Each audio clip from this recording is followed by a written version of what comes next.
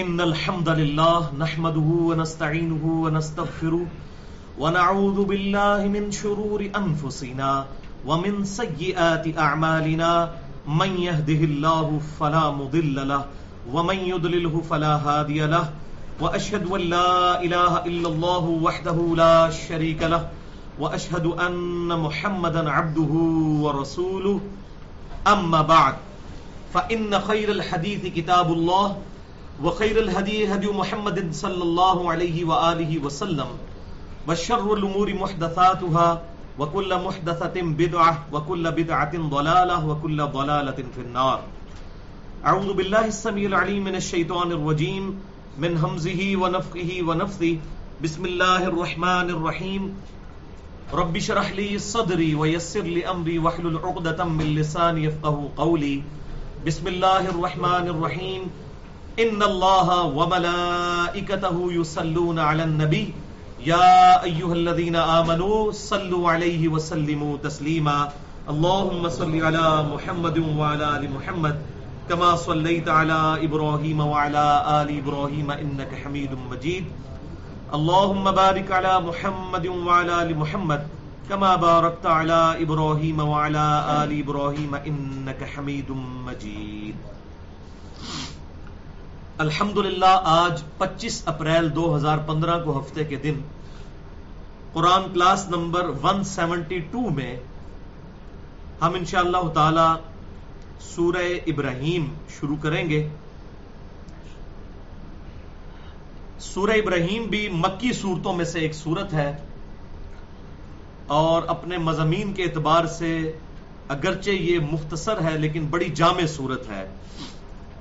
کل اس کی 52 آیات ہے اور ظاہر ہے کہ نام سے ہی ظاہر ہے اس میں ابراہیم علیہ السلام کا ذکر خیر بھی انشاءاللہ آئے گا اور وہ شورا آفاق جو دعا ہے ابراہیم علیہ السلام کے کانٹیکسٹ میں رب اجعلنی مقیم الصلاۃ ومن ذریتی ربنا وتقبل دعاء ربنا اغفر لی ولوالدی وللمؤمنین یوم یقوم الحساب، یہ دعا بھی انشاءاللہ اس سورت کے اندر آئے گی جو عموماً ہم تشہد میں پڑھتے ہیں. اعوذ باللہ من الشیطان الرجیم. بسم اللہ الرحمن الرحیم. الف لام را، یہ حروف مقطعات ہیں، ان کا ترجمہ اللہ تعالیٰ کے علم میں ہے. کتاب انزلناہ الیک لتخرج الناس من الظلمات الی النور، یہ عظیم الشان کتاب ہے جسے ہم نے اتارا ہے اے محبوب صلی اللہ علیہ وسلم تمہاری طرف، لتخرج الناس من الظلمات الی النور، تاکہ آپ اس کتاب کے ذریعے لوگوں کو گمراہی کے اندھیروں سے نکالیں ہدایت کی روشنی کی طرف، بِإِذْنِ رَبِّهِمْ، اپنے رب کے اذن سے. تو دیکھیں یہ ایک اور مقام قرآن کا آیا جہاں پر اللہ تعالیٰ نے ہدایت کو سنگولر کے سیغے سے ایڈریس کیا ہے کہ ہدایت کا راستہ صرف ایک ہی ہے، اور گمراہی کے راستوں کو ظلمات کہا، اندھیروں والے راستے. تو یہ جو میں بار بار عرض کرتا ہوں کہ قرآن کے مقدمے میں ہدایت کا راستہ صرف ایک ہے. یہ کہنا جی چاروں ہی حق پہ ہیں، پانچوں ہی حق پہ ہیں، دسوں ہی حق پہ ہیں، یہ بالکل جھوٹ ہے. قرآن کہتا ہے صرف ایک ہی ہدایت کا راستہ ہے، اہدنا الصراط المستقیم، سیدھا راستہ ایک ہی. صراط الذین انعمت علیہم، راستہ ان لوگوں کا جن پر تیرا انعام ہوا، راستے ان لوگوں کے نہیں، راستہ ان لوگوں کا، کیونکہ وہی ایک راستہ ہے جو پیغمبر کو عطا ہوتا ہے اور پھر سارے فالوورز جتنے بھی امتی ہوتے ہیں چاہے وہ صحابہ ہوں یا قیامت تک آنے والے سارے کے سارے امتی، وہ اسی ایک راستے کو فالو کرتے ہیں. تو یہ ہے سنگولر کے سیغے سے نور کا راستہ اللہ تعالی نے فرمایا، اور باقی سب ہیں گمراہیاں. بِإِذْنِ رَبِّهِمْ، اپنے رب کے اذن سے. تو جو پروفٹ ہوتا ہے وہ دنیا پہ اللہ تعالیٰ کا ریپریزنٹیٹو اور نمائندہ ہوتا ہے، وہ اللہ تعالیٰ کے بہاف پہ لوگوں کو حق کی طرف بلاتا ہے، اس کو اللہ تعالیٰ نے اذن دیا ہوتا ہے. حتیٰ کہ یہاں تک قرآن پاک میں یہ آیت آئی مَن یُطِعِ الرَّسُولَ فَقَدْ أَطَاعَ اللَّهَ، جس نے رسول کا حکم مانا، جس نے رسول کی اطاعت کی، گویا اس نے اللہ کی اطاعت کی. اب رسول کی اطاعت کو اللہ کی اطاعت اسی لیے قرار دیا کہ وہ اللہ تعالیٰ کا ریپریزنٹیٹو دنیا میں ہوتا ہے. اب اسی طرف اشارہ ہے کہ اپنے رب کے اذن کے ساتھ الی صراط العزیز الحمید، اس ہستی کے راستے کی طرف جو العزیز بھی ہے اور الحمید بھی ہے. عزیز غالب ہے اور حمید ہے، اپنی ذات میں خود ستودہ صفات ہے، اس کی کوئی صفت کرے یا نہ کرے وہ خود ہستی جو ہے وہ صفت کے قابل ہے، کوئی نہ بھی کرے تب بھی اس کی خوبصورتی سب پر عیاں ہے.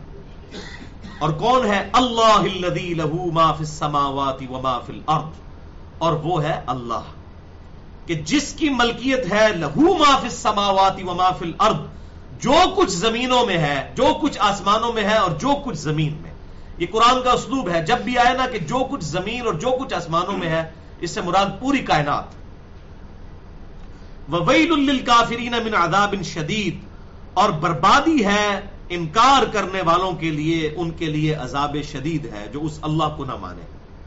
اور اللہ کو ماننا صرف یہ نہیں ہے کہ ایک ڈوگما ہے، ایک ڈیلوژن ہے لے کر چل رہے ہیں، بلکہ اگر اللہ کو مانا ہے پھر اللہ کی اطاعت بھی اختیار کرنی ہے، اس کی فرما برداری بھی کرنی ہے.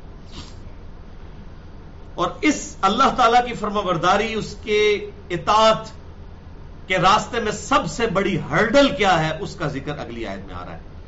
الذین یستحبون الحیات الدنیا، یہ عذاب کے مستحق کون لوگ ہیں؟ وہ لوگ یستحبون الحیات الدنیا علی الآخرہ، جنہوں نے دنیا کی زندگی کو اہمیت دی ہے، اس سے محبت اختیار کر لی ہے آخرت کے مقابلے پر. وَيَصُدُّونَ عَن سَبِيلِ اللَّهِ، اور وہ لوگوں کو بھی اللہ کے راستے سے روکتے ہیں. وَيَبْغُونَهَا عِوَجًا، اور اس میں ٹیڑھ پن تلاش کرتے ہیں. اولئک فی ضلال بعید، یہ لوگ بڑی ہی دور کی گمراہی میں جا چکے ہیں. ظاہر ہے جس بلی کی دم کٹ جائے اس کی تو خواہش ہوگی کہ سب بلیوں کی دم کٹ جائے تاکہ وہ نمایاں نہ رہے. تو جو لوگ گمراہی پر ہوتے ہیں وہ صرف خود نہیں رہتے گمراہی پر، پھر لوگوں کو بھی اس طرف ابھارتے ہیں. کسی بندے نے بیچارے نے جوانی کی عمر میں داڑھی رکھ لی تو اس کے گھر والے اسے کہنا شروع کر دیتے ہیں تو نے کیا جوانی میں روگ لگا لیا، اور ٹیڑھ پن تلاش کرتے ہیں اللہ کے راستے میں. اور اس کی وجہ کیا ہے؟ الذین یستحبون الحیات الدنیا علی الآخرہ، ان لوگوں نے دنیا کی زندگی سے محبت کر لی ہے آخرت کے مقابلے پر. یہ اصل میں مرض ہے. اور آپ دیکھیں سورۃ الاعلیٰ کے اندر جو کنکلوڈنگ آیت آئی ہے وہ یہی ہے، بل تؤثرون الحیات الدنیا والآخرۃ خیر وابقیٰ. اصل مرض تمہارا یہ ہے کہ تم دنیا کی زندگی کو ترجیح دیتے ہو جبکہ آخرت بہتر ہے اور ہمیشہ رہنے والی ہے. ان ھذا لفی الصحف الاولی، بس یہی ایک کانٹے کی بات تھی جو ہم نے سارے صحائف، ساری الہامی کتابوں میں جو اس قرآن سے پہلے نازل ہوئی ان میں یہ بات کی تھی. صحف ابراہیم و موسیٰ، چاہے وہ ابراہیم علیہ السلام کے صحیفے ہوں چاہے موسیٰ علیہ السلام کے. کانٹے کی اصل بات یہی تھی، بل تؤثرون الحیات الدنیا والآخرۃ خیر وابقیٰ. بہرحال اس حوالے سے تقریباً 10-11 کراس ریفرنسز قرآن حکیم سے اور 17 احادیث، جن میں سے 15 جو ہیں وہ بخاری اور مسلم سے ہیں اور باقی 2 اور کتابوں سے، المستدرک للحاکم اور جامعہ ترمذی سے. ان سب کو میں نے بڑی انٹلیکچوئل ترتیب کے ساتھ ایک لیکچر میں کنکلوڈ کیا ہے، جسے میں کہتا ہوں کہ میری اپنی زندگی کا سب سے فیورٹ لیکچر جو مجھے خود لگتا ہے. یعنی میرا جب قبلہ خراب ہونے لگے تو وہ لیکچر میں لگا کے خود سنتا ہوں. ظاہر ہے وہ اس لیے کہ اس میں قرآن پاک کی آیات اور اس کے محبوب صلی اللہ علیہ وسلم کی احادیث ہیں. اور مسئلہ نمبر 51، مال حرام کی مذمت، دنیا پرستی کا انجام اور اس کا علاج. یہ 1.5 گھنٹے کی گفتگو ہے اہل سنت پاک.com پر. وما ارسلنا من رسول الا بلسان قومه، اور ہم نے کوئی بھی رسول نہ بھیجا مگر وہ اسی قوم کی زبان میں ہی آتا تھا، تاکہ کیا ہو؟ لیبین لہم، تاکہ وہ ان کے لیے ہر بات کھول کر بیان کرتے. اگر رسول اس زبان میں نہ ہو تو ظاہر ہے کہ پھر کمیونیکیشن گیپ آئے گا، وہ اپنے فالوورز کو بات اس طریقے سے سمجھا نہیں سکے گا جس طرح اب ہو رہا ہے کہ اب ہم لوگوں کی تو مادری زبان جو ہے وہ اردو ہے یا پنجابی ہے یا کسی کی پشتو ہے. قرآن جو ہے وہ عربی میں نازل ہوا ہے. اور پھر بیچ میں مولوی جو ہے وہ ہرڈل بن چکا ہے. اس نے ایسا ڈرایا ہوا ہے لوگوں کو کہ قرآن ڈائریکٹ نہ پڑھنا گمراہ ہو جاؤ گے، نہ خود پڑھتا ہے نہ کسی کو پڑھنے دیتا ہے. حالانکہ اسی کے اپنے بزرگوں نے قرآن کے ترجمے بھی کیے ہوئے ہیں. اپنے لکھے ہوئے ترجموں کو تو کم از کم کوئی مان لے تو جھگڑا ہی ختم ہو جائے. لیکن جو عربی زبان جاننے والے لوگ ہیں ان کے لیے کوئی بھی حجاب نہیں ہے زبان کا. اسی لیے آپ صلی اللہ علیہ وسلم کا خطبہ جو ہے وہ عربی میں ہوتا تھا، سننے والے بھی عربی جانتے تھے. لیکن آج اگر ہمیں خطبہ دینا پڑتا ہے جمعے کا یا اس کے علاوہ دعوت و تبلیغ کرنی پڑتی ہے تو ظاہر ہے کہ وہ عربی میں جب ہم آیات پڑھتے ہیں تو اس کی اردو میں ٹرانسلیشن بھی کرنی پڑتی ہے. چونکہ اولین مخاطب اس کتاب کے مشرکین عرب تھے اور انہوں نے ہی پوری دنیا کے اندر اس دعوت کے کام کو پھیلانا تھا، اس لیے ان کی زبان یعنی عربی زبان میں اس قرآن کو نازل کیا گیا. اور صرف یہ قرآن نہیں، اس سے پہلے بھی جتنی کتابیں ہیں وہ اپنے اپنے پیغمبروں کی زبانوں میں آتی تھی. یعنی یہ جو تورات ہے یہ ہیبرو لینگویج میں نازل ہوئی ہے، عبرانی زبان. آج بھی اسرائیل میں ہیبرو بولی جاتی ہے، عربی سے ملتی جلتی ہے، تھوڑا بہت فرق ہے. یہ ساری زبانیں اللہ کی ہیں. لہذا یہ جو مولویوں کو مغالطہ لگ گیا کہ وہ انگلش سے کوئی نفرت ہو جاتی ہے، کہتے ہیں گوروں کی زبان ہے. بھئی یہ گوروں نے خود نہیں بنائی، یہ ساری زبانیں اللہ کی ہیں. سورۃ الحجرات میں آتا ہے، اللہ تعالیٰ فرماتا ہے یہ ہم نے ساری زبانوں کا فرق، قبیلوں کا، یہ ساری چیزیں اسی لیے رکھی ہیں تاکہ تم آپس میں ایک دوسرے کو پہچان سکو. تو یہ ساری زبانیں اللہ کی ہیں، چاہے وہ عربی ہو، چاہے وہ عبرانی ہو، چاہے وہ انگلش ہو، چاہے وہ اردو ہو، چاہے وہ فارسی ہو، یہ سب کی سب زبانیں اللہ کی ہیں. اللہ تعالیٰ نے جب بھی کوئی پیغمبر مبعوث کیا تو اس کی جو اولین مخاطب تھے ان کی زبان میں وہ کتاب نازل ہوتی تھی اور وہ پیغمبر اس زبان کے ساتھ واقف ہوتا تھا تاکہ بات سمجھانے میں کوئی مسئلہ نہ ہو. فَيُضِلُّ اللَّهُ مَن يَشَاءُ وَيَهْدِي مَن يَشَاءُ. لیکن پھر ہوا وہی کہ جسے اللہ نے چاہا گمراہ ہی رہنے دیا اور جسے چاہا ہدایت دے دی. لیکن اس کے ساتھ پورے قرآن کا وہ مقدمہ بھی یاد رکھنا ہے کہ اللہ تعالیٰ کسی کو زبردستی ہدایت یا زبردستی گمراہ نہیں کرتا، بلکہ وہ خود ہدایت اور گمراہی کماتا ہے. انا ہدیناہ السبیل، بے شک ہم نے تو راستہ واضح کر دیا. اما شاکرا و اما کفورا، چاہے تو شکر گزاری کی روش اختیار کرو چاہے نہ شکری کی. تو اس حوالے سے میں نے بڑی ڈیٹیل سے تقریباً 6 گھنٹے میں گفتگو کی ہے، 4 لیکچرز مسئلہ تقدیر کے حوالے سے، مسئلہ نمبر 103، 104A، 104B اور 104C. اس میں پورے قرآن پاک سے 200 آیات تقریباً کراس ریفرنس کے طور پر پیش کی ہیں کہ اللہ تعالیٰ کسی کو گمراہ نہیں کرتا یا اللہ تعالیٰ کسی کو ہدایت نہیں دیتا جب تک کہ وہ خود طالب نہ ہو گمراہی یا ہدایت کا. والذین جاہدوا فینا لنہدینہم سبلنا، جو لوگ ہماری راہ میں کوشش کریں گے ہم ان کے لیے ہدایت کے راستے کھول دیں گے. وہو العزیز الحکیم، اور وہی غالب ہے اور حکمت والا ہے. غالب اتنا ہے کہ اپنے نافرمانوں کو چٹکی میں نیست و نابود کر دے، لیکن حکیم بھی ہے، اس کی حکمت ہے کہ وہ لوگوں کو ڈھیل دیتا ہے شاید وہ اس کی طرف پلٹ آئیں اور ان پر وہ عذاب واقع نہ ہو جس عذاب سے اللہ تعالیٰ اپنے پیغمبروں کے ذریعے ڈراتا ہے. تو یہ اس کی حکمت ہے. اب اللہ تبارک و تعالیٰ نے اسی گفتگو کے دوران آپ صلی اللہ علیہ وسلم سے پہلے ایک بڑی ڈومیننٹ پرسنالٹی گزری ہیں سیدنا موسیٰ علیہ السلام، ان کا ذکر یہاں پر شروع کیا ہے تاکہ ان کے ذکر خیر کے ذریعے مشرکین عرب کو ڈر سنایا جائے کہ تم سے پہلے بھی اس طرح پیغمبر آئے اور ان کے ماننے والوں کے ساتھ کیا ہوا اور نہ ماننے والوں کا انجام کیا ہوا. وَلَقَدْ أَرْسَلْنَا مُوسَىٰ بِآيَاتِنَا، سورہ ابراہیم آیت نمبر 5 سے. اور بے شک ہم نے بھیجا موسیٰ علیہ السلام کو کھلی نشانیوں، کھلے معجزات کے ساتھ. 9 نشانیاں ہیں، سورۃ الاعراف میں ہم پڑھ چکے. بہرحال 2 بڑی نشانیاں جو ان کے ٹینجیبل فارم میں فزیکل فینومینا آف نیچر کو توڑنے والے معجزات تھے. ایک تو وہ عصا کا معجزہ تھا، وہ عصا زمین پر پھینکتے تھے اپنی اس سوٹے کو جو کہ درخت کی ٹہنی سے ہی بنا ہوا تھا، لیکن اللہ تعالیٰ کی طرف سے ایسا معجزہ ہوتا تھا کہ وہ اژدہا اور سانپ بن جایا کرتا تھا. یعنی پلانٹ کنگڈم کو اینیمل کنگڈم میں بدل دیتے تھے. بہت بڑا معجزہ ہے. اور دوسرا ان کا معجزہ یہ تھا کہ وہ اپنا دایاں ہاتھ جب اپنی بغل میں داخل کر کے یوں باہر نکالتے تھے تو وہ ید بیضا چمکدار ہاتھ بن جاتا تھا، سورج کی روشنی کی طرح روشن. بہت بڑا معجزہ ہے. اب یہ سائنٹیفکلی تو امپاسبل ہے کہ ایسا ہو سکے. تو یہ فزیکل فینومینا آف نیچر کو توڑنے والے کھلے معجزات تھے. اور کس لیے؟ ان اخرج قومک من الظلمات، کہ تم نکالو اے موسیٰ علیہ السلام اپنی قوم کو من الظلمات الی النور، گمراہی کے اندھیروں سے روشنی، ہدایت کی روشنی کی طرف. یہاں پر پھر دیکھیں گمراہی کو اللہ تعالیٰ نے پلورل کے سیغے میں یعنی جمع کے سیغے میں بیان کیا، اور ہدایت کو سنگولر کے سیغے میں. ایک ہی ہدایت کا راستہ ہے. وَذَكِّرْهُمْ بِأَيَّامِ اللَّهِ، اور ان کو نصیحت کرو اللہ تعالیٰ کے بڑے بڑے دنوں کے ذریعے. یہ بڑا امپورٹنٹ موقع ہے.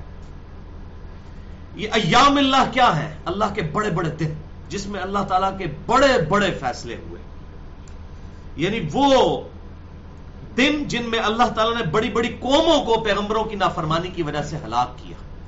تو موسیٰ علیہ السلام کو کہا گیا کہ ڈرائیں اپنی قوم کو ایام اللہ کو یاد کروا کر. سب سے بڑا دن وہ کہ جب نوح علیہ السلام کے مخالفین کو اللہ تعالیٰ نے طوفان کے ذریعے نیست و نابود کر دیا اور صرف 78 اہل ایمان بچائے گئے. یہ اللہ کے دنوں میں سے بڑا دن تھا. اس کے بعد پھر اللہ تعالیٰ نے اسی 78 مسلمانوں میں سے نئی قوم پھر اٹھائی، قوم عاد. ہود علیہ السلام کو ان کی طرف مبعوث کیا، لیکن ظاہر وقت گزرنے کے ساتھ ساتھ وہ اہل ایمان ہی میں پھر دو گروہ بن گئے، کفر والے اور ایمان والے. تو قوم عاد اس کے اندر کفر والے لوگ بھی موجود تھے، ایمان والے بھی. پھر اللہ تعالیٰ نے سیدنا ہود علیہ السلام کو ان میں بھیجا اور انہوں نے بھی ان کو ڈرایا کہ دیکھو تم سے پہلے قوم نوح تھی، ان کے ساتھ کیا حشر ہوا، ڈر جاؤ. اور یہ سورۃ الاعراف میں بڑی ڈیٹیل کے ساتھ ذکر آتا ہے. لیکن انہوں نے بھی انکار کیا. تو چند لوگ جو سیدنا ہود علیہ السلام پر ایمان لائے وہ بچا لیے گئے، باقی سب کے سب لوگ جو ہے وہ ہلاک کر دیے گئے اللہ کے عذاب سے. پھر وقت گزرا، ان اہل ایمان کی نسلیں آگے چلی، ان میں پھر گروہ دو بن گئے، اہل ایمان اور اہل کفر، اور وہ قوم سمود بنی. ان کی طرف پھر اللہ تعالیٰ نے سیدنا صالح علیہ السلام کو مبعوث کیا اور انہوں نے پھر دعوت پیش کی اور اونٹنی کا معجزہ آیا، لیکن ان کے مخالفین نے اس اونٹنی کو قتل کر دیا. پھر اللہ تعالیٰ کی طرف سے ان پر بھی عذاب آیا والعیاذ باللہ تعالیٰ. تو یہ اللہ تعالیٰ کے فیصلوں کے بڑے بڑے دن تھے، یعنی قوم نوح کی بربادی کا دن، قوم عاد کی بربادی کا دن، قوم سمود کی بربادی کا دن. تو موسیٰ علیہ السلام کو کہا گیا کہ آپ ڈرائیے ان کو، وَذَكِّرْهُمْ بِأَيَّامِ اللَّهِ، ان کو ڈرائیے، نصیحت کیجئے اللہ کے بڑے بڑے فیصلوں کے دن کے ساتھ. لیکن ہوا کیا؟ ان کا اپنا دن بھی بڑا دن بن گیا. پھر قوم موسیٰ کا بھی، فرعونیوں کو بھی اللہ تعالیٰ نے ڈبو دیا، اور وہ بھی پھر ایام اللہ میں سے ایک بڑا دن بن گیا، 10 محرم کا دن. صحیح بخاری اور مسلم کی متفق علیہ حدیث ہے کہ 10 محرم کے دن ان پر یہ عذاب آیا، فرعونیوں کو ڈبویا گیا، اور موسیٰ علیہ السلام اور ان کے ساتھ اہل ایمان کو اللہ تعالیٰ نے نجات دی. اور اسی کے شکرانے میں وہ 10 محرم کا روزہ بھی رکھا کرتے تھے. پھر آپ صلی اللہ علیہ وسلم نے ترغیب دلائی کہ تم بھی رکھو، اور پھر صحابہ نے ریکویسٹ کی کہ یہ تو یہودیوں کی مماثلت ہو جائے گی، تو پھر آپ صلی اللہ علیہ وسلم نے فرمایا کہ پھر تم 9 کا روزہ بھی ساتھ رکھو. باقی اس حوالے سے جتنی ٹیکنیکل ڈسکشن ہے وہ میں نے مسئلہ نمبر 66A کے اندر کی ہے. 3.25 گھنٹے کا لیکچر ہے. محرم اور واقعہ کربلا سے متعلق 5 علمی پوائنٹس. اس میں پہلا علمی پوائنٹ 10 محرم کے روزے سے ریلیٹڈ ہے. بہرحال وہ بھی ایام اللہ پھر 10 محرم کا دن بھی بنا، اور اللہ کے بڑے بڑے فیصلے پھر اس دن میں ہوئے. پھر ہماری امت کی بھی بدقسمتی کہ 10 محرم کا دن ہمارے لیے بھی ایک ایسا دن بن گیا کہ امت پھر ڈیوائیڈ ہو گئی. سیدنا حسین ابن علی رضی اللہ تعالی عنہما کو اسی امت نے مظلومن درائے فرات کے کنارے جو ہے وہ شہید کر دیا. تو یہ اللہ تعالیٰ کے بڑے بڑے دن تھے جن میں اللہ تعالیٰ کے بڑے بڑے فیصلے ہوئے. تو موسیٰ علیہ السلام کو کہا گیا کہ آپ ان کو ڈرائیے اللہ کے ان بڑے بڑے دنوں کے ساتھ. یہی وہ ٹرمنالوجی ہے جو 12ویں صدی میں بہت بڑی پرسنالٹی پوری عالم اسلام کے اندر، ان کی مثال نہیں ملتی، سیدنا شاہ ولی اللہ محدث دہلوی رحمہ اللہ تعالی المتوفا 1176 ہجری. ان کی زندگی میں بھی بڑی فیزز آئیں. پہلے گمراہی کا دور بھی تھا، تصوف کے اندر ڈوبے ہوئے تھے. پھر آہستہ آہستہ جب انہوں نے کتاب و سنت کو اسٹڈی کیا تو اللہ تعالیٰ نے انہیں حق تک پہنچایا، اور پھر انہوں نے اپنی زندگی کی آخری کتابوں میں سے ایک کتاب لکھی حجت اللہ البالغہ. اردو میں بھی ترجمہ ہو چکا ہے، تقریباً 1500 صفحوں پر مشتمل ہے. اور اس کتاب کے اندر ایک وہ زمانہ تھا جب شاہ ولی اللہ دہلوی کہا کرتے تھے کہ فقہ حنفی کے علاوہ کوئی سوٹیبل فقہ ہی نہیں ہے ہمارے سب کانٹیننٹ کے لیے. اور پھر حجت اللہ البالغہ میں انہوں نے لکھا کہ اماموں کی اندھی تقلید نے امت میں گمراہی کا سب سے بڑا دروازہ کھولا ہے. اب دیکھیں زمین اسمان کا فرق. یعنی ایوولوشن انسان میں ہوتی ہے، انسان وقت کے ساتھ ساتھ لرن کرتا ہے. کہاں انفاس العارفین میں انہوں نے شرکی عقائد لکھے، اور پھر کہاں حجت اللہ البالغہ کے اندر انہوں نے قرآن پاک کی وہ جو واضح توحید ہے اس کا اعلان کیا، اور مزارات کے اوپر اس وقت جو کچھ ہو رہا تھا، چاہے وہ اجمیر میں ہو رہا ہو یا باقی جگہوں پر، اس کو بڑے اسٹرانگلی انہوں نے کنڈیم کیا. تو میں اس لیے بتا رہا ہوں کہ شاہ ولی اللہ کا جب نام لیا جاتا ہے تو بعض اہل بدعت کی باتیں کھل اٹھتی ہیں اور وہ کہتے ہیں ہمارے بزرگوں کے نام لے رہا ہے، ان کو کوٹ کر رہا ہے. تو بھائی وہ آپ کے بزرگ نہیں ہے، وہ اسی طرح ہی آپ کے بزرگ ہیں جس طرح کسی زمانے میں ہم آپ کے بزرگ ہوتے تھے. تو اللہ تعالیٰ نے ہدایت دے دی. تو شاہ ولی اللہ دہلوی رحمہ اللہ کو اللہ تعالیٰ نے ہدایت دی، وقت کے ساتھ ساتھ انہوں نے لرن کیا.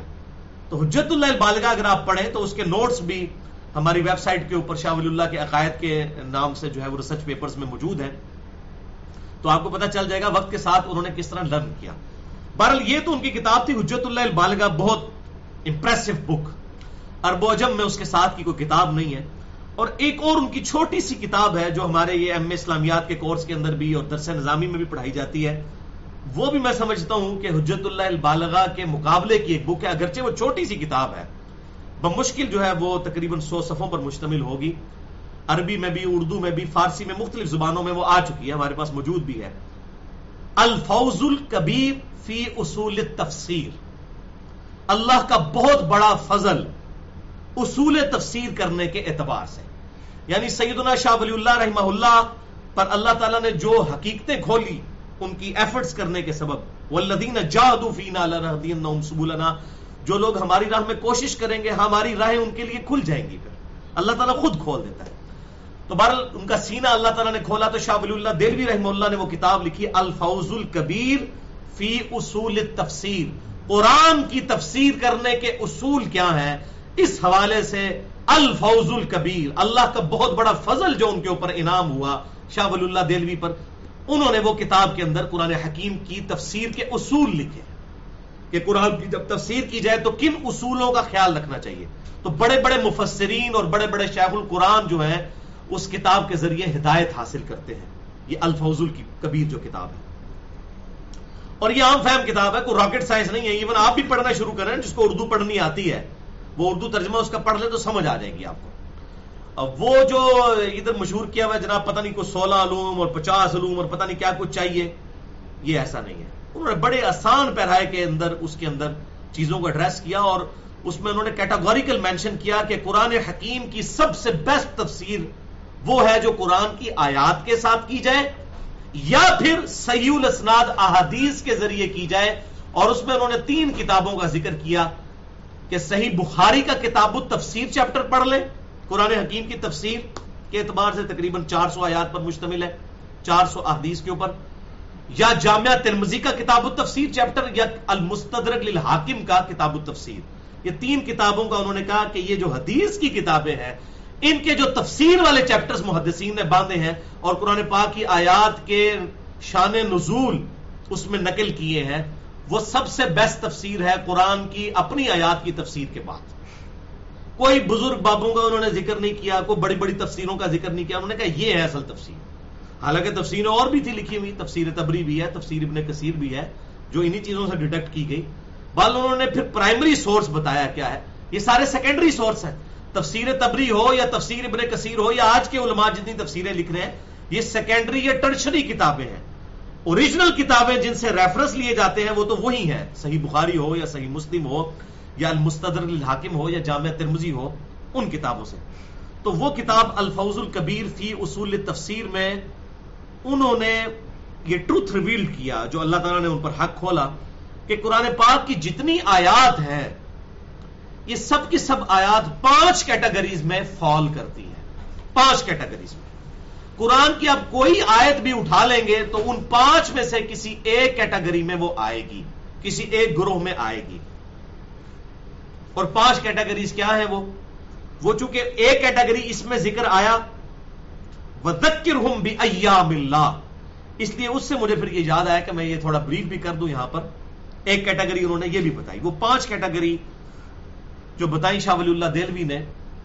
پہلی کیٹیگری انہوں نے بتائی علم الاحکام، یعنی قرآن پاک کی آیات جو ہے وہ احکام سے متعلق ہوں گی.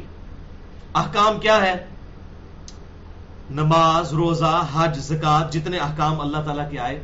اسی طریقے سے حرام کاموں سے بچنا، فرائض کی پابندی اختیار کرنا، یہ جتنے بھی احکامات آئے یہ ہے علم الاحکام. یہ ساری آیات علم الاحکام کی کیٹیگری میں فال کرتی ہیں. اسی طریقے سے انبیاء کرام کی جتنی شریعتیں ہیں ان کا ذکر، ساری تفصیلات علم الاحکام کی کیٹیگری میں فال کریں گی. اللہ پر ایمان، کتابوں پر ایمان، رسولوں پر، فرشتوں پر، یہ ساری کی ساری چیزیں علم الاحکام میں آئیں گی. دوسری کیٹیگری انہوں نے بتائی علم المخاصمہ. مخاصمہ عربی میں کہتے ہیں جھگڑا کرنے کو، لیکن جھگڑا وہ ہاتھا پائی ہونا نہیں، علمی دلائل کے ساتھ، جسے مجادلہ بھی کہا گیا قرآن میں. وَجَادِلْهُمْ بِالَّتِي هِيَ أَحْسَنُ ادْعُ إِلَىٰ سَبِيلِ رَبِّكَ بِالْحِكْمَةِ وَالْمَوْعِظَةِ الْحَسَنَةِ وَجَادِلْهُمْ بِالَّتِي هِيَ أَحْسَنُ. اللہ کے راستے کی طرف بلاؤ حکمت کے ساتھ اور خوبصورت واز کے ساتھ، اور مجادلہ کرو. جو بکے ہوئے لوگ ہیں، یعنی جتنے کٹر قسم کے لوگ ہیں، ان کے ساتھ تو پھر مجادلہ ترکی بترکی جواب ان کو دینا پڑتا ہے، ان کو اینٹی وینم دینا پڑتا ہے، جس کو میں پنجابی میں پھکی کہتا ہوں. لاجیکل آنسر، الزامی جواب اردو میں کہا جاتا ہے، جو میرا مسئلہ نمبر 71A اور 71B ہے. ان کے ساتھ مخاصمہ کرنا پڑتا ہے. تو قرآن حکیم مخاصمہ کرتا ہے اپنے مخالفین کے ساتھ. یعنی کرسچنز کے اگر برے عقائد ہیں، انہوں نے جتنے دلائل گھڑے ہوئے ہیں ان دلائل کا جواب دینا. ایتھیسٹ جو ہے، منکرین خدا، جو گاڈ میں بلیو نہیں کرتے، ان کو کس طریقے سے ایڈریس کرنا ہے، ان کے جو اعتراضات ہیں ان کا جواب دینا ہے فزیکل فینومینا آف نیچر کے ذریعے. یہ ساری کی ساری چیزیں جو ہیں وہ علم المخاصمہ کے اندر آتی ہیں. قرآن پاک کی جتنی آیات ہوں گی اس قسم کی، وہ اس کیٹیگری میں فال کریں گی. تیسری کیٹیگری انہوں نے بتائی التذکیر بالموت، نصیحت کرنا موت کو یاد کروا کے کہ یہ دنیا کی زندگی عارضی ہے، انسان نے ایک دن مرنا ہے، اور اس کے اوپر تو سب کا اجماع ہے، پوری انسانیت کا اجماع ہے. گاڈ کو کوئی مانے یا نہ مانے، اس بات کو تو مانتا ہے کہ جو دنیا میں پیدا ہوا اس نے مرنا ہے. تو التذکیر بالموت، نصیحت کرنا موت کی یاد کو دلا کر. قرآن پاک میں جتنی آیات کس قسم کی ہیں کہ دنیا کی زندگی عارضی ہے، اصل زندگی آخرت کی ہے، تمہیں مر کے اپنے رب کے حضور پیش ہونا ہے، یہ پورا مقدمہ جو ہے وہ اس کیٹیگری میں فال کرتا ہے، التذکیر بالموت. چوتھی کیٹیگری ہے التذکیر بأیام اللہ. یہ آئی ہے جو آیت سورہ ابراہیم آیت نمبر 5، وذکرہم بأیام اللہ، ان کو ڈر سناؤ اللہ کے بڑے بڑے دنوں کا. تو اسی سے بھی انہوں نے یہ لفظ ڈیڈکٹ کیا، التذکیر بأیام اللہ، اللہ کے بڑے بڑے دنوں کو یاد کروا کر ڈر سنانا.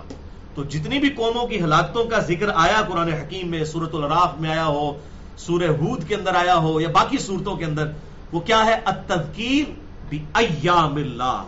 اللہ کے عذاب کے جو دن تھے، بڑے بڑے فیصلوں کے دن، ان سے ڈر سنایا جائے کہ ڈر جاؤ تمہارے ساتھ بھی یہ معاملہ نہ ہو جائے جیسا کہ قوم نوح، قوم عاد، قوم سمود اور قوم موسیٰ کے ساتھ ہوا. یہ ہے التذکیر بأیام اللہ.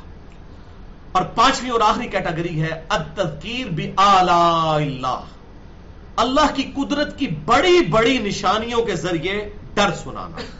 یعنی زمین و آسمان میں جتنی بھی اللہ تعالیٰ کی فزیکل فینومینا آف نیچر نشانیاں ہیں، ان کے ذریعے ڈر سنانا، ان کی مثالیں دینا، اس کے ذریعے ڈر سنانا اور آخرت کی طرف مائل کرنا، accountability of the day of judgment, آخرت کے دن کی جواب دہی کی طرف لوگوں کو مائل کرنا.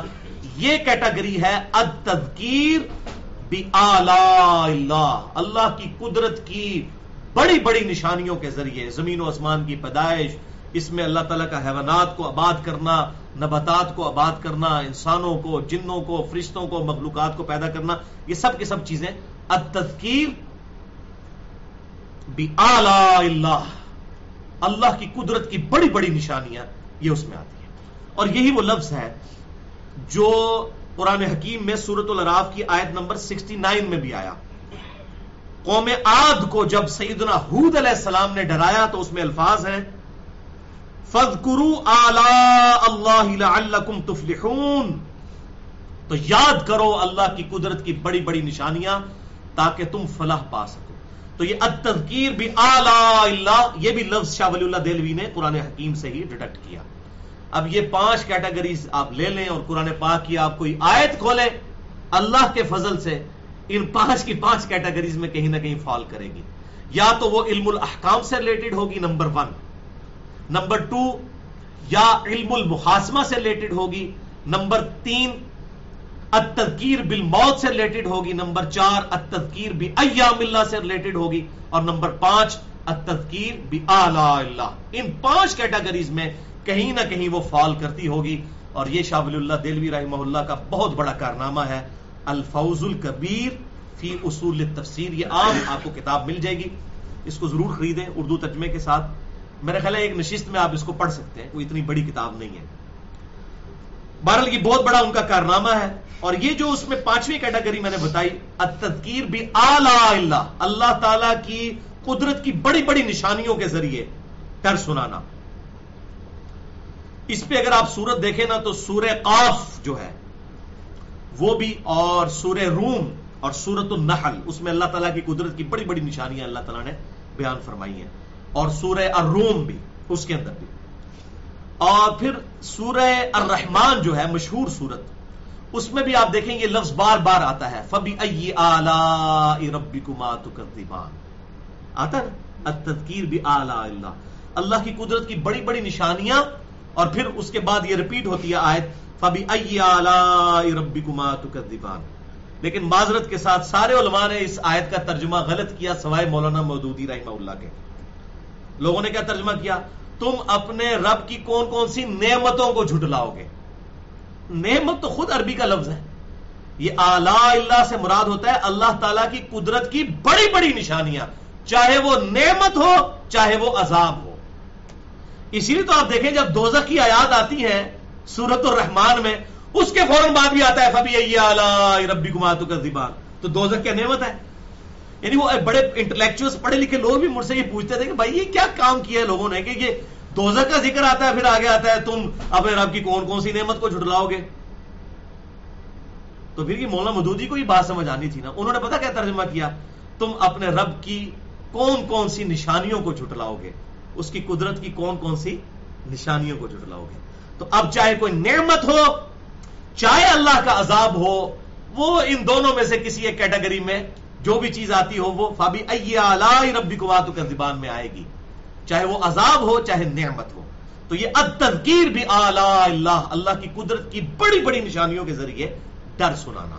تو یہ میں نے انصاف سمجھا کہ مولانا مودودی نے جو تفہیم القرآن کے اندر یہ بھی چند بڑے کارناموں میں سے ایک بڑا کارنامہ جو ان کے ترجمے میں ہے وہ یہ بھی ہے فَبِأَيِّ آلَاءِ رَبِّكُمَا تُكَذِّبَانِ کا انہوں نے ترجمہ کیا تم اپنے رب کی قدرت کی بڑی بڑی نشانیوں کو، اے جنوں انس کے گروہ، اپنے رب کی ان بڑی بڑی نشانیوں کو کیسے جھٹلاؤ گے، کن کن نشانیوں کو جھٹلاؤ گے.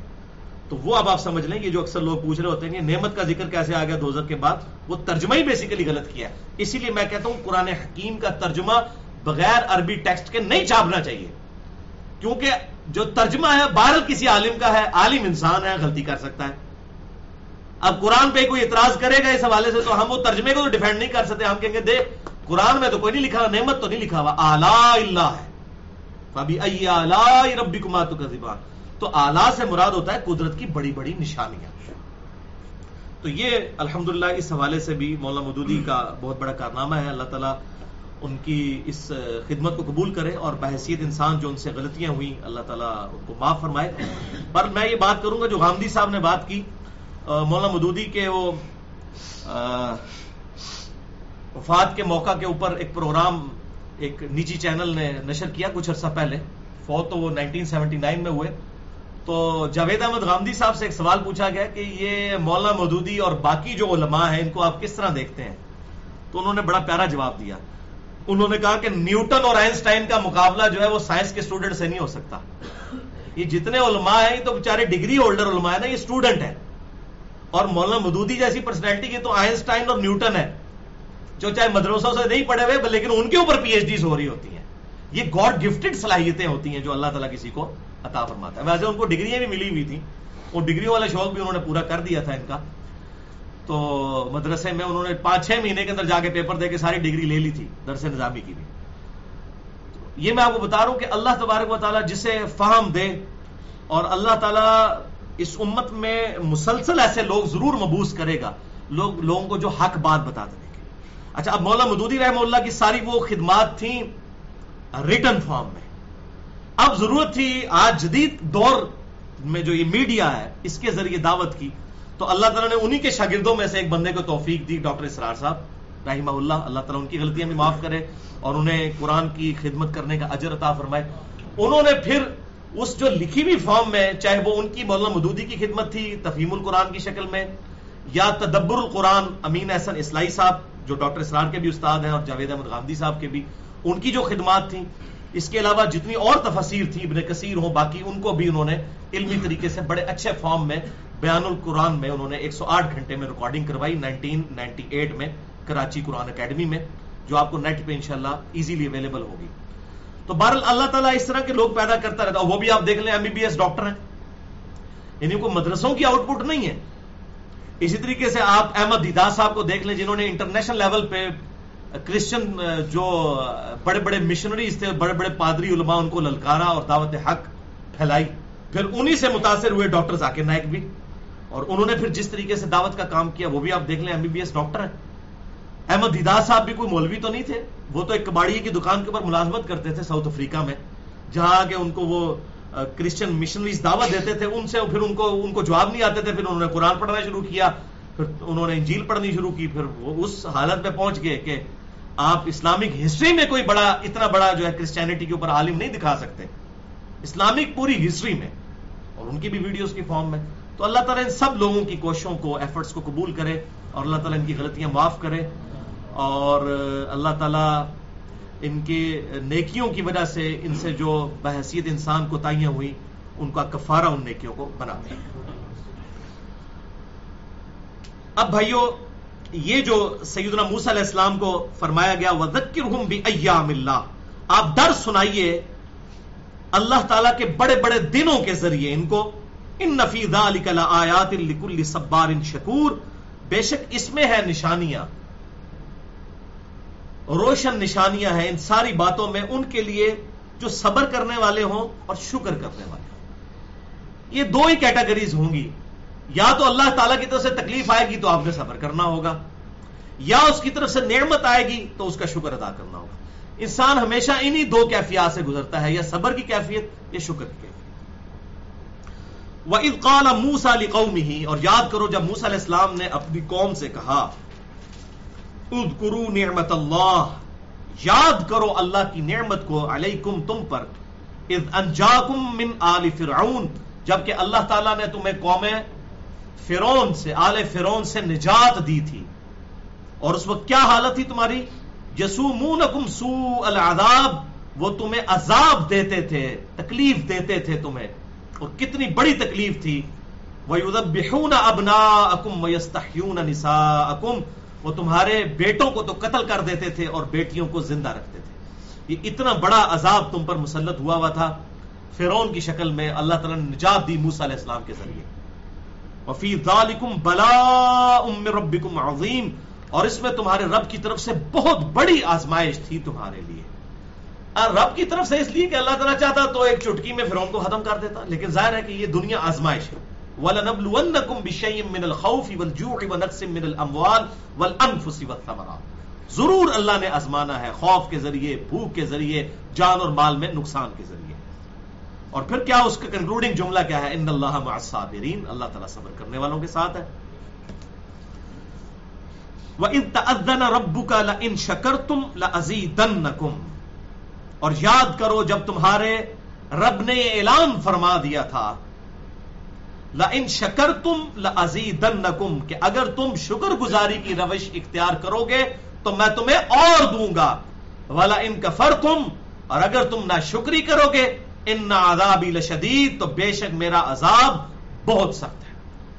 یہ پورے کا پورا دین شکر گزاری ہی ہے. آنکھوں کا شکر کیا ہے؟ اللہ کی فرما برداری میں اٹھے, نافرمانی میں نہ اٹھے. ہاتھوں کا شکر کیا ہے؟ اللہ کی اطاعت میں اٹھے, نافرمانی میں نہ اٹھے. زبان کا شکر کیا ہے؟ اللہ کی اطاعت میں اٹھے, بولے, اور نافرمانی میں نہ بولے. پورا جسم اللہ کی اطاعت میں لگ جائے، یہ شکر گزاری ہے. نافرمانی میں ہو جائے گی تو وہ ناشکری ہے. اسی کو کفران نعمت بھی کہا گیا. تو اللہ تعالیٰ نے یہ اعلان فرما دیا تھا بنی اسرائیل کے لیے بھی کہ اگر تم شکر گزاری کی روش اختیار کرو گے میں تمہیں اور دوں گا، اور اگر تم ناشکری کی روش اختیار کرو گے تو بے شک میرا عذاب بڑا شدید ہے.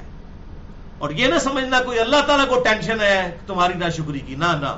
وقال موسیٰ، اور موسیٰ نے کہا ان تکفروا انتم ومن فی الارض جمیعا، اے میری قوم اگر تم اللہ کا کفر کرو اور جتنے زمین میں آباد ہیں سب کے سب اللہ کے نافرمان ہو جائے، فإن اللہ لغنی حمید، تو بے شک اللہ تعالیٰ تو بے پرواہ ہے، حمید ہے، اپنی ذات میں خود ستودہ صفات ہے. یہ بے پرواہ کا لفظ یہ اردو میں جو ہم لاپرواہ کسی کو کہتے ہیں نا وہ والا معنی نہیں ہوتا. بے پرواہ، بے پرواہ سے مراد ہے کہ اللہ تبارک و تعالیٰ کو ٹینشن کوئی نہیں ہے کسی چیز کی، اس کے ڈسیزن کے معاملے میں. سب کے سب اس کی نافرمانی شروع کر دیں اسے کوئی فرق نہیں پڑتا، سب اس کے تابع فرمان بن جائیں، اس کی شان کو بڑھا نہیں سکتا. اللہ اکبر. فإن اللہ لغنی حمید، تو بے شک اللہ تعالیٰ تو ضرور غنی ہے اور اپنی ذات میں خود ستودہ صفات ہے، اسے کوئی پرواہ ہی نہیں ہے کوئی اس کی صفت کرے یا نہ کرے. اس کانٹیکسٹ میں میری فیوریٹ احادیث میں سے ایک حدیث میں یہاں پر ہی بالکل اسی کانٹیکسٹ میں انہی الفاظ کے ساتھ حدیث قدسی ہے. حدیث قدسی اس حدیث کو کہتے ہیں کہ جو فرمان تو اللہ کا ہو لیکن اس کے محبوب صلی اللہ علیہ وسلم کی زبان مبارک سے نکلے. ایک تو یہ قرآن ہے، یہ بھی فرمان اللہ کا ہے آپ صلی اللہ علیہ وسلم کی مبارک زبان سے، لیکن یہ وحی مطلوب ہے تلاوت کی جانے والی. ایک وحی غیر مطلوب ہے کہ جس کی تلاوت نہیں کی جاتی، وہ احادیث ہے. پھر ان احادیث میں بھی پرٹیکولر جو آپ صلی اللہ علیہ وسلم پر اللہ تعالیٰ کی طرف سے خاص باتیں نازل ہوئیں، جو اللہ تعالیٰ کا کلام ہے اپنے بندوں کے ساتھ آپ صلی اللہ علیہ وسلم کے ذریعے سے، اسے ہم کہتے ہیں حدیث قدسی. تو اسی کانٹیکسٹ میں سورہ ابراہیم کی آیت نمبر 7 اور 8 کے کانٹیکسٹ میں بہترین حدیث حدیث قدسی میں سے آپ سمجھے ٹاپ آف دا لسٹ جو حدیث ہے، صحیح مسلم میں انٹرنیشنل نمبر کے مطابق 6572 ہے، اور مشکات المصابیح میں بھی صحیح مسلم کے ریفرنس سے 2326 نمبر یہ حدیث موجود ہے. یہ حدیث اتنی مزیدار ہے، اتنی ٹیسٹی ہے اور ایمان تازہ کرنے والی ہے کہ میں اسے ورڈ بائی ورڈ الفاظ کے ساتھ لفظ بلفظ اوریجنل بک سے پڑھنے لگا ہوں. صحیح مسلم سے 6572 انٹرنیشنل نمبر کے مطابق اس حدیث میں کل 10 باتیں اللہ تعالیٰ نے بیان فرمائی ہیں اپنے محبوب صلی اللہ علیہ وسلم کی مبارک زبان کے ذریعے. حدیث قدسی سیدنا ابو ذر غفاری رضی اللہ تعالیٰ عنہ روایت کرتے ہیں کہ امام کائنات صلی اللہ علیہ وسلم نے اللہ تعالیٰ کا یہ فرمان نقل کیا. اب یہ گفتگو اللہ تعالیٰ کی ہے آپ صلی اللہ علیہ وسلم کی مبارک زبان کے ذریعے. کل 10 باتیں. نمبر 1، اے میرے بندو میں نے اپنی ذات کے اوپر ظلم کرنا حرام قرار دیا ہے اور اسے تمہارے درمیان بھی حرام قرار دیا ہے، لہذا تم بھی ایک دوسرے پر ظلم مت کرو، زیادتی مت کرو. نمبر 2، اے میرے بندو تم سب گمراہ ہو سوائے اس شخص کے جسے میں ہدایت دوں، تم مجھ سے ہدایت طلب کرو میں تمہیں ہدایت عطا فرماؤں گا. اللہم اہدنا الصراط المستقیم صراط الذین انعمت علیہم غیر المغضوب علیہم ولا الضالین آمین. نمبر 3، اے میرے بندو تم سب بھوکے ہو سوائے اس کے جسے میں کھلا دوں، تم مجھ سے ہی کھانا طلب کرو میں تمہیں کھلاؤں گا. اسباب ضرور ہے، وہ میرا لیکچر ہے مسئلہ نمبر 103 اللہ تعالیٰ کی طرف سے رزق کی تقسیم کا معاملہ اور تقدیر کا مسئلہ، لیکن مانگنا اللہ سے، اللہ اسباب پیدا فرمائے گا. نمبر 4، اے میرے بندو تم سب ننگے ہو سوائے اس کے جسے میں لباس پہنا دوں، تم مجھ سے ہی لباس طلب کرو میں تمہیں لباس پہناؤں گا. نمبر 5، اے میرے بندو تم رات دن خطا کرتے رہو میں رات دن تمہارے گناہوں کو بخشتا رہوں گا. تم مجھ سے مغفرت طلب کرو، میں تمہاری مغفرت کروں گا. نمبر 6، اے میرے بندو، تم میرے نقصان تک نہیں پہنچ سکتے کہ تم مجھے کوئی نقصان پہنچا سکو، اور تم میرے نفع تک نہیں پہنچ سکتے کہ تم مجھے کوئی نفع پہنچا سکو. اللہ تو غنی ہے، وہی سب کو عطا فرمانے والا ہے. اللہم لا مانع لما اعطیت ولا معطی لما منعت ولا ينفع ذا الجد منک الجد. وہی عطا فرمانے والا ہے، جس سے وہ لے لے اس کو کوئی دے نہیں سکتا، جسے عطا فرمائے اس سے کوئی چھین نہیں سکتا. نمبر 7، اے میرے بندو، اگر تمہارے اگلے اور پچھلے سب انسان اور سب جنات تم میں سے سب سے زیادہ پرہیزگار شخص جیسے ہو جائیں تو میری بادشاہت میں کوئی اضافہ نہیں ہوگا. یعنی پوری کائنات سب سے نیک انسان جیسی ہو جائے، سب لوگ، سارے جن، سارے انسان، تب بھی اللہ فرماتا ہے میری بادشاہت میں کوئی اضافہ نہیں ہوگا. کوئی اللہ محتاج نہیں ہے ہماری نمازوں کا، لیکن ہاں ہم محتاج ہیں ان نمازوں کے. اللہ کی کامیابی، اس کی بارگاہ میں کامیابی کے لیے نمازیں تو ہمیں چاہیے. اللہ کو ضرورت نہیں لیکن ہمیں تو ضرورت ہے. نمبر 8، اے میرے بندو، اگر تمہارے اگلے پچھلے سب انسان اور جنات تم میں سے سب سے زیادہ گناہگار شخص کی طرح ہو جائیں تو بھی میری بادشاہت میں کوئی کمی نہیں ہوگی. یہ نہ ٹینشن لینا کہ سارے کے سارے فرعون بن جائیں گے تو اللہ کی بادشاہت کم ہو جائے گی. نہ، سب دوزخ میں چلے جائیں کوئی پرواہ نہیں، سب جنت میں چلے جائیں کوئی پرواہ نہیں. یہ وہی آیت جو اس میں آئی تھی سورہ ابراہیم میں، وقال موسیٰ ان تکفروا انتم ومن فی الارض جمیعا. موسیٰ نے کہا کہ اے میرے امتیوں، اگر تم کفر کرو اور جتنے زمین میں آباد ہیں سب کے سب، فإن اللہ لغنی حمید، تو بے شک اللہ تعالیٰ غنی ہے، حمید ہے، اس کو کوئی پرواہ نہیں، اسے کوئی ٹینشن نہیں، اسے کوئی فرق نہیں. ولا یخاف عقباہا. سورۃ الشمس میں اللہ تعالیٰ فرماتا ہے ہم نے قوم سمود کو ہلاک کر دیا، ولا یخاف عقباہا، اور ہمیں اب کوئی ڈر نہیں ہے اس کے بعد کہ ہم نے ہلاک کر دیا تو ہم سے کوئی بدلہ لے سکتا ہے. ولا یخاف عقباہا، ہمیں کوئی ڈر نہیں ہے کسی کو برباد کر دیں، کسی کو عطا کر دیں، ہمیں کسی کا کوئی ڈر نہیں ہے. نمبر 9، اے میرے بندو، اگر تمہارے اگلے اور پچھلے انسان اور جنات سب کے سب ایک میدان میں اکٹھے ہو جائیں اور کھڑے ہو کر مجھ سے بیک زبان سوال کرنا شروع کر دیں تو میں ہر ایک کی خواہش کے مطابق اسے عطا کرتا چلا جاؤں گا، اور میرے خزانے میں اتنی بھی کمی نہیں آئے گی جتنی ایک سوئی کو سمندر میں داخل کرنے سے. ساری مخلوقات کو. اب وہ حیران ہوتے ہیں یار، اور بخاری مسلم پڑھی کہ جی آخر میں جو جنت میں جائے گا اسے اس کرۂ ارض، اس ارتھ میریکل پلانٹ سے 10 ٹائمز بڑی جنت ملے گی. تسی جناب 10 مرلے دے پلاٹ نو روندے ہو تے جناب کنال دے پلاٹ نو.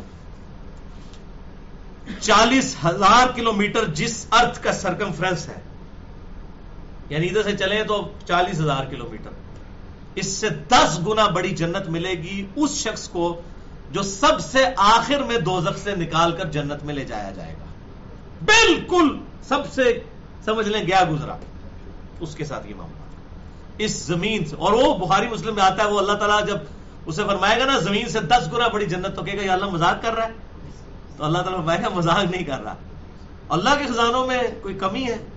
اور بھائی یہ گلیکسیز آپ ذرا شمار کرنی شروع کریں نا، 250 بلین گلیکسیز دریافت ہو چکی ہیں، 250 ارب. ان گلیکسیز میں سے ایک ہماری گلیکسی ہے ملکی وے، ایک گلیکسی، اور اس ایک گلیکسی میں 300 ارب سورج ہے، 300 بلین. ان میں سے ایک ہمارا سورج ہے جو سب سے چھوٹا ہے، لیکن یہ زمین سے 13 لاکھ گنا بڑا ہے. اس طرح کے 300 ارب سورج ہماری گلیکسی میں ہے، یہ ایک گلیکسی، اور اس طرح کی 250 ارب گلیکسی. سارے سپر کمپیوٹر اور کیلکولیٹرز فیل ہو جائیں گے، آپ ذرا کیلکولیشن کریں. اور سائنٹسٹ کہتے ہیں کہ سمندر کے کناروں پر ریت کے ذروں کی تعداد اتنی نہیں ہے جتنی پلانٹس اور ستارے اس کائنات کے اندر موجود ہیں. تو اتنی تو انسانوں کی مخلوقات ہی نہیں ہے، اس سے زیادہ اللہ تعالیٰ نے جو ہے وہ اتنی بڑے بڑے پلانٹس پیدا کیے ہوئے ہیں. اللہ کے لیے کوئی مسئلہ ہے جنت دینا؟ تو اللہ تعالیٰ فرما رہے ہیں کہ سب کے سب جن اور انسان اکٹھے ہو کر ایک میدان میں جمع ہو جائیں اور اکٹھا مجھے پکارنا شروع کر دیں، تو سب کے سب کی میں حاجت بھی پوری کروں گا اور میرے خزانے میں اتنی کمی بھی نہیں آئے گی جتنی سوئی کو سمندر میں داخل کرنے سے۔ اور یہ کوئی تاریخی کتاب نہیں میں پڑھ رہا، صحیح مسلم 6572 نمبر حدیث، جو مشکات میں بھی موجود ہے 2326۔ اور نمبر 10،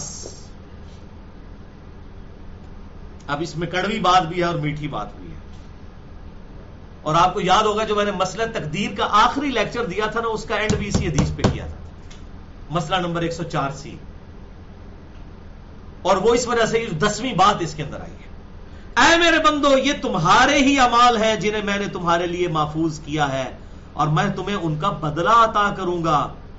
یعنی قیامت والے دن اللہ تعالیٰ بندے کا اتنا قدر دان ہے کہ کہے گا کہ تیرے اعمال کی وجہ سے جنت مل رہی ہے، بندہ کہے گا یا اللہ تیری رحمت کی وجہ سے، اللہ کہے گا تیرے اعمال کی وجہ سے۔ واہ کیا قدر شناس ہے۔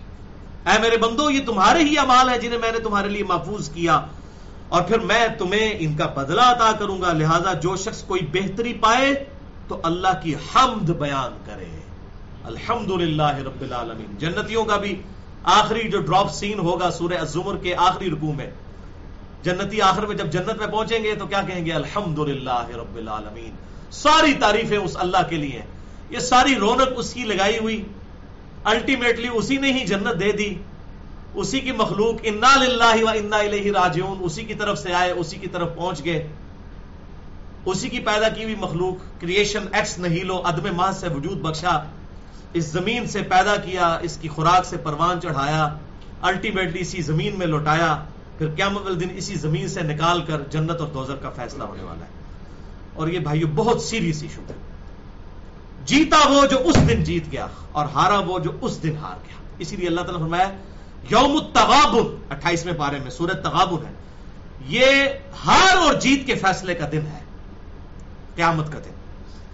تو اللہ تعالیٰ فرماتا ہے یہ تمہارے ہی اعمال تھے جسے میں نے سیو کیا اور آج بدلہ دوں گا، لہذا جو شخص کوئی بہتری پائے تو اللہ کی حمد بیان کرے، اور جو کوئی اس کے برعکس پائے، یعنی اللہ کی طرف سے کوئی تکلیف آئے اس دنیا میں یا آخرت میں، تو صرف اپنی ذات کو ملامت کرے۔ اگر کوئی ایسا معاملہ ہو تو اپنی ذات کو ملامت کرو، اللہ تعالیٰ کسی پر ظلم نہیں کرتا۔ اسی سے ہی بات سٹارٹ ہوئی تھی کہ اللہ تعالیٰ ظلم نہیں فرماتا، اور ہمیں نظر بھی آ رہا ہے دنیا کے اندر بھی، یعنی میں کہتا ہوں دنیا میں ہی معاملات کلیئر ہونے شروع ہو جاتے ہیں کہ کس نے جنت کا راستہ اختیار کیا ہوا ہے اور کس نے دوزخ کا راستہ اختیار کیا ہوا ہے دنیا میں۔ اور جب مجھے کوئی ایسے لوگ ملتے ہیں جو آخرت کے لیے تگ و دو کر رہے ہوتے ہیں تو میں کہتا ہوں یار آپ تو جنتی روح ہو، دنیا میں بالکل نظر آ رہا ہوتا ہے یہ جنتی روح ہے۔ جتنا جس نے گاڈ کو سیریس لیا ہوتا ہے اللہ تعالیٰ اس کو انشاءاللہ ضرور جنت تک پہنچا دے گا، والذین جاہدوا فینا لنہدینہم سبلنا۔ تو بہرحال یہ مسئلہ تقدیر کے حوالے سے میں نے جو لیکچر دیا ہے وہ 4 لیکچرز، مسئلہ نمبر 103، 104A، 104B اور 104C، وہ اس حوالے سے بڑے اہم ہیں کہ پورے قرآن کا جو مقدمہ ہے کہ اللہ تعالیٰ نے کائنات کیوں پیدا کی، مقصد کیا تھا، اور پھر تقدیر کا اچھا اور برا ہونا کیا ہے، انسان نے اس دنیا میں آ کے کیا کرنا ہے، کیا گائیڈ لائنز ہیں، کیا آخرت میں ہونے والا ہے، یہ ساری کی ساری چیزیں پورے قرآن کا مقدمہ یہی ہے نا، یہ کتاب ہدایت ہے نا۔ تو وہ 200 آیات کراس ریفرنس کے طور پر 50 کراس ریفرنس ہیں اور تقریباً 200 آیات وہ بنتی ہیں پورے قرآن پاک سے۔ وہ لیکچر ضرور سنیں، اور وہ میں نے بڑی محنت کے ساتھ کئی مہینے لگے تھے ان لیکچرز کو تیار کرتے ہوئے، کیونکہ تقدیر کا مسئلہ بڑا کریٹیکل ہے، یعنی پورے قرآن کا مقدمہ جو ہے وہ مسئلہ تقدیر کے اوپر کھڑا ہوا ہے۔ کیونکہ جب بھی آپ ہدایت کی بات کریں گے تو لوگ کہیں گے جی اللہ تو جسے چاہتا ہے ہدایت دیتا ہے، جسے چاہتا ہے گمراہ کر دیتا ہے۔ اللہ نے اس کو ہندوؤں کے گھر پیدا کیا تو اسے گمراہی کرنا تھا، دوزخ کے لیے پیدا کیا۔ ہمیں مسلمانوں کے گھر پیدا کیا، جو کچھ بھی ہے اللہ تیرے محبوب کی امت سے ہی ہے، اسی تو بندے کا پتر کو نہیں پڑھنا، حرام خور ہے، بے ایمان ہے، بے نمازی ہے، جو کچھ بھی ہے اللہ تیرے محبوب کی امت سے ہے۔ تو یہ آپ ٹنڈولکر نے جانا ہے دوزخ ہی، کیونکہ وہ ہندوؤں کے گھر پیدا ہویا تھا، میں جنت ہی جانے کیونکہ میں مسلمانوں کے گھر جمیا ہوا۔ ایسا نہیں ہے بھائیو، یہ آپ کو ایڈ ضرور ملا، لیکن جب دنیا میں آپ آئے تو ہر بندے نے اپنی ایفرٹ پٹ کرنی ہے، چاہے کوئی ہندوؤں کے گھر پیدا ہوا، چاہے کوئی کرسچنز کے گھر، چاہے کوئی جیوز کے گھر، ہر بندے نے ایفرٹ کرنی ہے تو اس نے حق تک پہنچنا ہے۔ ایمان اس کائنات کی سب سے ایلیٹ چیز ہے، اللہ تبارک و تعالیٰ یہ اس طریقے سے نہیں لوگوں کو بانٹے گا کبھی ایسا نہیں ہوگا. کائنات کی سب سے اہم ترین چیز ہے، جو ایفرٹ کرے گا اسی کو ملے گی. لہذا انسان کی زندگی کا سب سے بڑا کوسچن یہی ہونا چاہیے کہ میں کہاں سے آیا، مجھے کس نے پیدا کیا، میرے ساتھ کیا معاملات ہونے والے ہیں. میں پوری ایفرٹ پٹ کر دوں اپنی زندگی کے مقصد کے حصول کے لیے. باقی سارے دنیاوی کام تو ساتھ ساتھ چلیں گے، اور یہ اللہ تعالیٰ کی طرف سے کرم ہے کہ اللہ تعالیٰ نے انبیاء بھیجے، کتابیں بھیجی، تاکہ حجت جو ہے وہ ہمیشہ کے لیے تمام ہو جائے. اللہ تعالیٰ سے دعا ہے جو حق بات میں نے کہی اللہ تعالیٰ ہمارے دلوں میں راسخ فرمائے. اگر جس بات میں میرے منہ سے کوئی غلط بات نکل گئی تو اللہ تعالیٰ ہمارے دلوں سے معاف کر دے. ہمیں کتاب و سنت کی تعلیمات پر عمل کر کے دوسرے بھائیوں تک پہنچانے کی توفیق عطا فرمائے. اللہ تعالیٰ نے ہمیں جس مقصد کے لیے پیدا کیا اس مقصد کے حصول کے لیے تگ و دو کرنے کی توفیق عطا فرمائے، اور اس دعا کو حرز جا بنا لیں. اللہم اعنی علی ذکرک و شکرک و حسن عبادتک. اے اللہ میری مدد فرما علی ذکرک، اپنی یاد میں، و شکرک، اور تیرا شکر ادا کرنے پر، و حسن عبادتک، اور احسن طریقے سے عبادت کرنے پر. اور اللہم ربنا آتنا فی الدنیا حسنہ وفی الآخرۃ حسنۃ وقنا عذاب النار. سبحانک اللہم وبحمدک، اشہد ان لا الہ الا انت، استغفرک واتوب الیک، وما علینا الا البلاغ المبین.